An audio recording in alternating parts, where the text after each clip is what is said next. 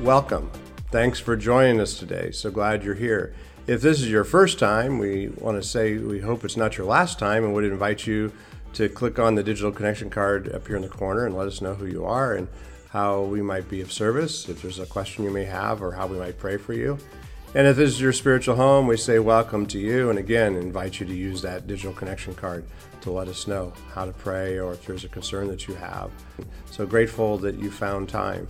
A couple things I want to put in front of you. One, our friend Matt Skolnick, our general presbyter, is engaging in a series of articles through the Presbyterian Outlook, our national magazine, helping to offer some conversation about how do we create stewardship of our faith.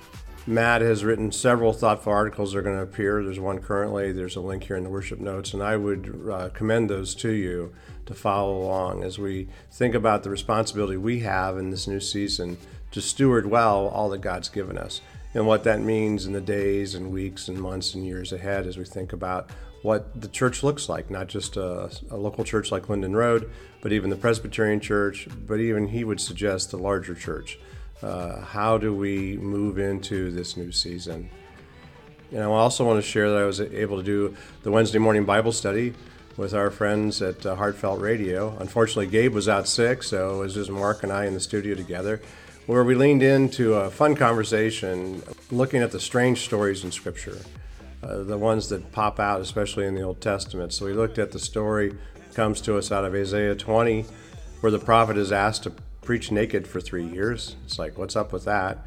And then also the story that comes from Elijah the prophet when he's out and about from 2 Kings chapter 2, and he has an encounter with some kids who are jeering at him, and he calls some bears out of the woods. But I'll tease you with that, and if you'd like to know more, the link is also here in the worship notes where you can go and listen or watch that Wednesday morning experience. I'm grateful for our friends at Heartfelt Radio and the opportunities I get to do that every so often. It's always a great time. And finally, we're leaning into a new series where I need your help. I've already gotten some input, but we're doing a series called Got Questions.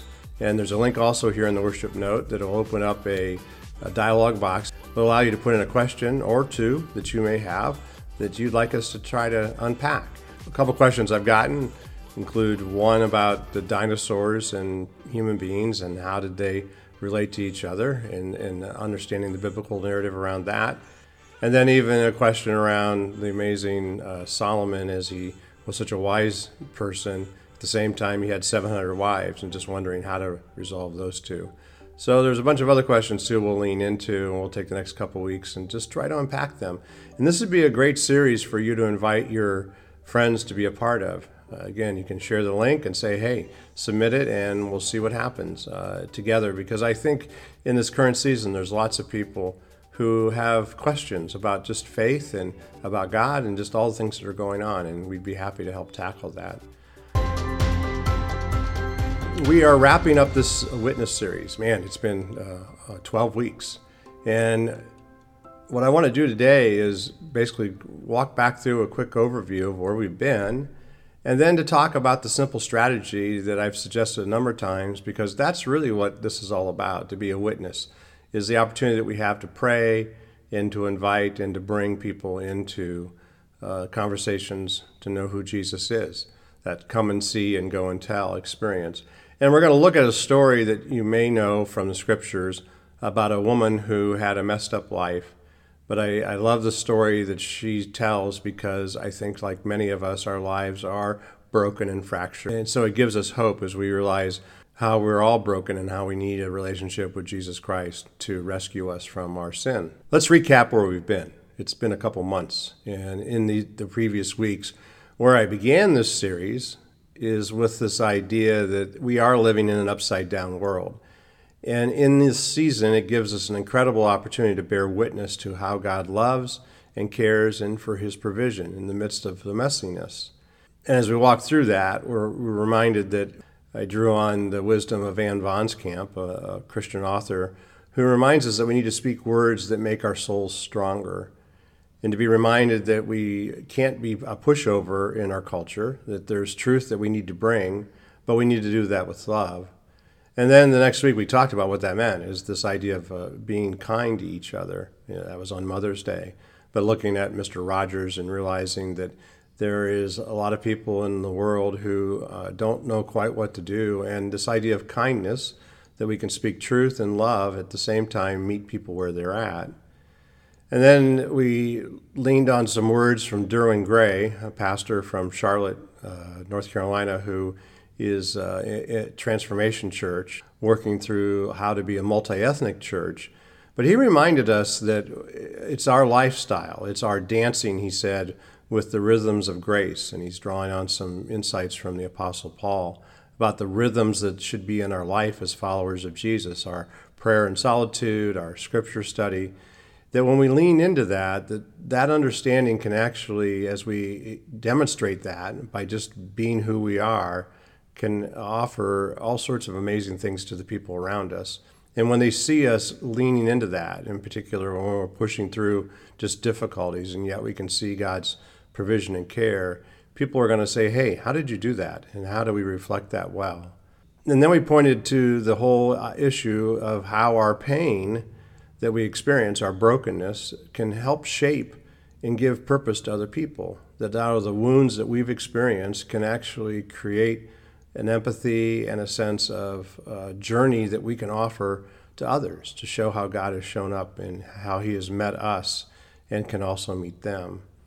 And then we also talked about the idea that whatever we're going to do with the utmost effort, short of sin, to bring the truth of the gospel to bear into people's lives, to show them that God loves them. And we talked about the men and women that have gone before us. We also talked about how we celebrated in the midst of the series the Pentecost, the coming of the Holy Spirit, which was a great moment for us to pause and be reminded that all these things that we're attempting to do, that we can't do them on our own, that we need the power of the Holy Spirit to meet us and to equip us to be able to bear witness to what God's doing, because that's where the power comes from. He's the one that makes it happen. And then we talked about passing the baton to our graduates, to the students who are moving into their next chapter of life, being reminded that we need to send them out well. And so we celebrated their lives, but also was reminded of the responsibility we have to continue to caretake and provide and to encourage them in their journey. And then we talked about character, right? We did that on Father's Day. But this idea about how our character matters and how the way we live our life can impact others. And then over the last couple of weeks, it's been more about being practical, if you will. The idea of what does it mean to come and see and go and tell. That first of all, we have to commit to that as a mindset. And it's all about us inviting. Invite. It's simply that simple. And then we said that when you do those opportunities, that there are people, as you respond to life, who are listening to you. Remember, we told the story about Paul and Silas, who were in prison, how the prison guard was ready to take his life because he had thought the prisoners had escaped. And in the next moment, Paul and Silas say, no, we're here. And then the amazing story that takes place there in Acts as they led him to faith, the jailer, and then his family, and just how the kingdom grew. And then last week we talked about our serving, about how it's all about how we serve each other. And a reminder, too, that how we work through love in the name of Christ and provide pots and pans, or how earlier in this month we were able to serve some of our homeless friends that live here in the community. And actually coming up in a couple weeks, we're going to serve another meal to our friends at St. Luke's. And so again, in this series, where I want to land is just on the simple idea, and you've heard me say it a number of times, is a strategy that we want to unpack one more time on how we can reach our friends and neighbors with the hope of the gospel. So let's take a look in this final week at a story out of John chapter 4, verses 27 through 35. Let me read it. Just then his disciples returned and were surprised to find him talking with a woman. But no one asked, what do you want, or why are you talking with her? Then, leaving her water jar, the woman went back to the town and said to the people, come and see a man who told me everything I ever did. Could this be the Messiah? They came out of the town and made their way toward him. Meanwhile, his disciples urged him, Rabbi, eat something. But he said to them, I have food to eat that you know nothing about. Then his disciples said to each other, could someone have brought him food? My food, said Jesus, is to do the will of him who sent me and to finish his work. Don't you have a saying, 'It's still 4 months until harvest'? I tell you, open your eyes and look at the fields. They are ripe for harvest." The story we pick up the tail end of is the woman at the well. And it's the Samaritan woman, the woman who Jesus probably shouldn't have had any kind of relationship with. And yet he leans into a relationship with her, which begins, as we talked about last week, this ripple effect. I mean, take a look at this again. It's in this story that we see the strategy that we can all use to get our friends and neighbors to participate in what God's doing here in the local church. It's interesting that Jesus reminds her that she could continue to be thirsty by going to the well every day, but he wanted to offer her living water. He wanted to offer her himself. And so I want us to see, too, that as Jesus interacted with this woman, it wasn't something that he was supposed to do. I mean, the disciples were surprised and shocked, right? But it's really how Jesus lived his life, that he was on mission to save those that were lost. So again, the main point I want us to see is this simple strategy of pray, invite, and bring. It's 3 words. First, that we commit to engaging people and bringing them. First, it's this idea of thinking about people that need to come to church and be invited into what God's doing here. And then you need to write them down. And then together, we need to be praying that God would show up, to be reminded, as we talked about, the power of the Holy Spirit, that we need his power to move in a way that will bring people into these opportunities. And then it comes back to us where we need to commit to invite them, to bring them and to engage them in the opportunities ahead. So again, I want to say that we're not just asking you to commit to something, that I actually want to give you a strategy that if you'll lean into it, that we'll be able to accomplish it together, that you'll be able to be equipped for reaching those around you, your family and your neighbors and your friends and your coworkers with the hope of the gospel, of knowing who Jesus is. And what I'm talking about here is how do we pray and get support for prayer? And then how do we do the invite? Because sometimes that can be awkward and odd. And then literally what it means to bring someone. And then to be reminded what the ripple effect is when we talk about evangelism, personal evangelism. So let's unpack first the whole strategy behind the invite. Well, let's look at Jesus. I mean, first of all, Jesus prayed. And it's not just praying. It's interesting that Jesus, we know, prayed all the time. In fact, in Luke chapter 5, the writer says this, "Yet the news about him spread all the more, so that crowds of people came to hear him and to be healed of their sicknesses. But Jesus often withdrew to lonely places and prayed." Why do you suppose Jesus prayed so much? Well, first of all, he was fully God, but he was also fully human. And he needed to be connected to his Heavenly Father. And so we know by his own story, as we looked at his life, is that he prayed often and he prayed frequently. And if Jesus needed to pray, then I guess it should suggest to us how much more we need to pray. And I think the model that I've learned is that it's the private prayer that produces the power in public. I mean, again, in Acts chapter 4, the writer says, "After they prayed, the place where they were meeting was shaken, and they were all filled with the Holy Spirit and spoke the word of God boldly." Because you see, the more time we spend in prayer, the more time we get close to God, and the more time that we have to listen to the Holy Spirit. And all of that, when we lean into it together, allows us to become bolder. And so as you become bolder, you can't help but tell others who Jesus is. And to be honest, it's hard to witness without the Holy Spirit giving us boldness. Because at the end of the day, when you really think about it, we get bolder when we pray. Because what happens with prayer, we've talked about that a number of times, it's that it actually changes who we are. I mean, the idea, when we look at the story of the Apostle Peter, from him moving from denying Jesus 3 times to Peter being the great leader and the preacher that he is after being filled with the Holy Spirit. We know it's because he was prayed for. And then we know, too, that before Jesus would go to the cross and have to do the most bold thing ever, dying for us, for our sins, before he withdrew to the Garden of Gethsemane and prayed. I mean, this idea we need to see is that praying continued to give him the strength to witness to thousands.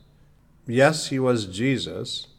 he was, but his private prayer gave him strength to witness in public and to obey what God had called him to do. So again, trying to be practical here, how do we move into a season of engaging people around us? So I want to challenge you today.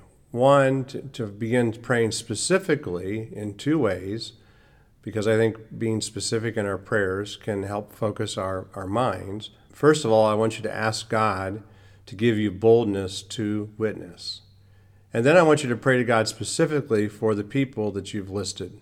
It's interesting here that in this story that we pick up the tail end of, the Samaritan woman, Jesus prayed and he had the wisdom and the strength and the boldness to approach this woman who he knew was not a Jew. And he actually approached a woman who he wasn't supposed to have a conversation with. And what happened with that? It led to a life-changing circumstance, a life-changing situation. It led to her individual salvation. And it's this idea of the ripple effect. And then the impact that has, as we'll look here in a moment, how that one person can start a mighty impact. And so again, Jesus prayed, but then also Jesus invited. The second point here, again, in John chapter 4. Jesus answered, "Everyone who drinks this water will be thirsty again, but whoever drinks the water I give them will never thirst. Indeed, the water I give them will become in them a spring of water welling up to eternal life." You see, what Jesus was doing with the woman at the well is he was inviting her into a relationship with him. He told her the gospel. He told her the truth. And at the same time, he knew that her life was messed up, and he knew that she needed to experience life change. I think this is what Matt Skolnick's trying to help us see in his shaping the dialogue about what it means to be stewards of the faith. Because the truth is, for all of us, before we met Jesus, our lives were totally messed up. And we needed Jesus to come and rescue us. That you needed Jesus, I needed Jesus. And the reality is we have friends and family and coworkers who need to have an encounter with the living God also. They need to meet Jesus and need to get plugged into his life-giving church. When we think about it, it's that they're going to the wrong well, just like this Samaritan woman, that they need to be going to a well of living water as Jesus invites her. And I know for many of us, you're going to say, well, I am not good at inviting. Well, I just thought I'd roll through a list of practical things that you could do to invite somebody. Because at the end of the day, it's about building relationships. And I would suggest, based on the things that I've read about evangelism and how to share our faith, is that the majority of people we encounter are waiting for an invitation. And through it all, if we begin first with prayer for God to bring about encounters, I think you'll see fruitfulness in that. I mean, some simple ideas. You could take a friend to coffee. Now that things have sort of settled down, we can gather again. Or how about this? When you come to church, or even when you're watching online, you could check in on your Facebook page or to say, hey, I'm checking out the message from Linden Road this week. Watch it with me, because there's an ability to share these things now in a very simple way. The button's right here on this page. Or if you're able to do it, you might even record a short video on your phone and post it on your social media, on Instagram or on Facebook. Or send a text message to a friend and invite them to say, hey, join me in this. And the other thing to think about is to think about who are your neighbors? How do you get to know them? Because God has given you that place to where you live for a reason. And then some of us have some church swag. You can bust out your Linden Road Church t-shirt, or you've got another with a Christian saying on it that can at least begin conversation when you meet somebody. Or you could add an extra line on your signature on your email, just to automatically tell people, hey, check out my church, or do you want to know Jesus, or got questions, or whatever it might be in your own creative way. And then to think about when we do outreach moments is to invite someone to come and be a part of that. As I mentioned, we're going to be serving a meal at St. Luke's here in a couple of weeks. And again, it'd be a great way for you to be a participant in that. And so the list I just walked through, they are about inviting people to something that the church maybe has going on. But is it all about the church? No, because most people follow this pattern. Is this idea that they belong before they believe. And I think that's especially so in our current culture. I mean, it's interesting in this story about the Samaritan woman, You remember the Jews and the Samaritans weren't supposed to talk to each other. They were basically enemies. And yet Jesus made the Samaritan lady feel like she belonged. And then what came from that? She believed. And I think that's the modern understanding today, that people are going to belong first before they ever believe. And we get an opportunity to help shape that. People have to feel like they belong long before they take the next step of faith. And then finally, Jesus prayed and Jesus invited. Here's what happened. The Samaritan woman brought. It's interesting that Jesus didn't need to bring because he's Jesus, right? But what I think is amazing about the story is that the Samaritan woman believed, and then she went and invited and then brought them to the place to meet Jesus. Here again, John chapter 4. Then, leaving her water jar, the woman went back to the town and said to the people, "Come, see a man who told me everything I ever did. Could this be the Messiah?" Don't just invite someone to church, be a bringer, as we want to say. If they need a ride, offer them a ride.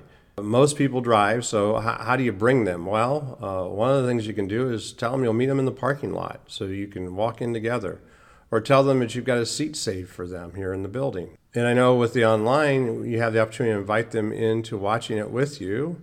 We've all learned how to do chat here online, and so there's the dialogue box right here on the online experience that allows you to interact. It's not as good as being together in person, but it is a tool that you can use to offer a point to have the next level of the conversation that you need to have with them. And then the question may be that we think about is that what are we bringing them to? Well, first of all, it's an opportunity to hear the life-saving message of the gospel. At the same time, it's also an opportunity to hear and experience the living water of Jesus, and for them to lean in and to know that they don't ever have to thirst again. And it's interesting when we look at this story out of John chapter 4, because when you become a bringer, what happens? Well, here, verse 39, many of the Samaritans from the town believed in him because of the woman's testimony. He told me everything I ever did. Because of what Jesus said. Well, what did he say? Well, beginning of verse 32, he said to them, "I have food to eat that you know nothing about." Then his disciples said to each other, "Could someone have brought him food?" And Jesus says, verse 34, "My food," said Jesus, "is to do the will of him who sent me and to finish his work." You see, that idea is as relevant today as it was for Jesus in his day.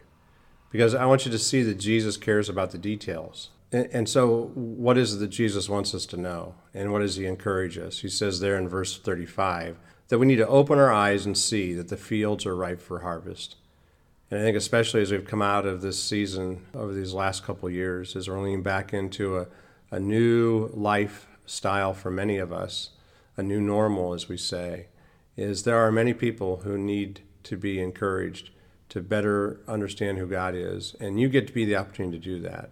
And so I pray that you'll lean into that. Again, in the weeks ahead, as you think about next week, we're starting this new series on God Questions. Be a great way to say, hey, at church, we're leaning into a new message series where you to ask those questions they may have about faith, about God, about Jesus, about the Holy Spirit, and submit them, and we'll lean into it together. And then you can invite them to watch online or to join us in the building as we unpack what those things mean. As I said here today, people need to have a sense of belonging before they're going to believe. And so let's help them do that. And so let's pray. God, I pray that it is in this season that you give us opportunities to be bold in our witness, to invite others to be part of the story that you're writing. Thanks for loving us. Thanks for equipping us. Thanks for bringing us to this point, for putting us in a relationship with others. And help us leverage that for the kingdom. Help us bear witness to what it is that you're doing so that as we come and see, we can go and tell all that you have for us to bring life and to bring rescue. And we just thank you for all that, and we pray in your strong name. Amen.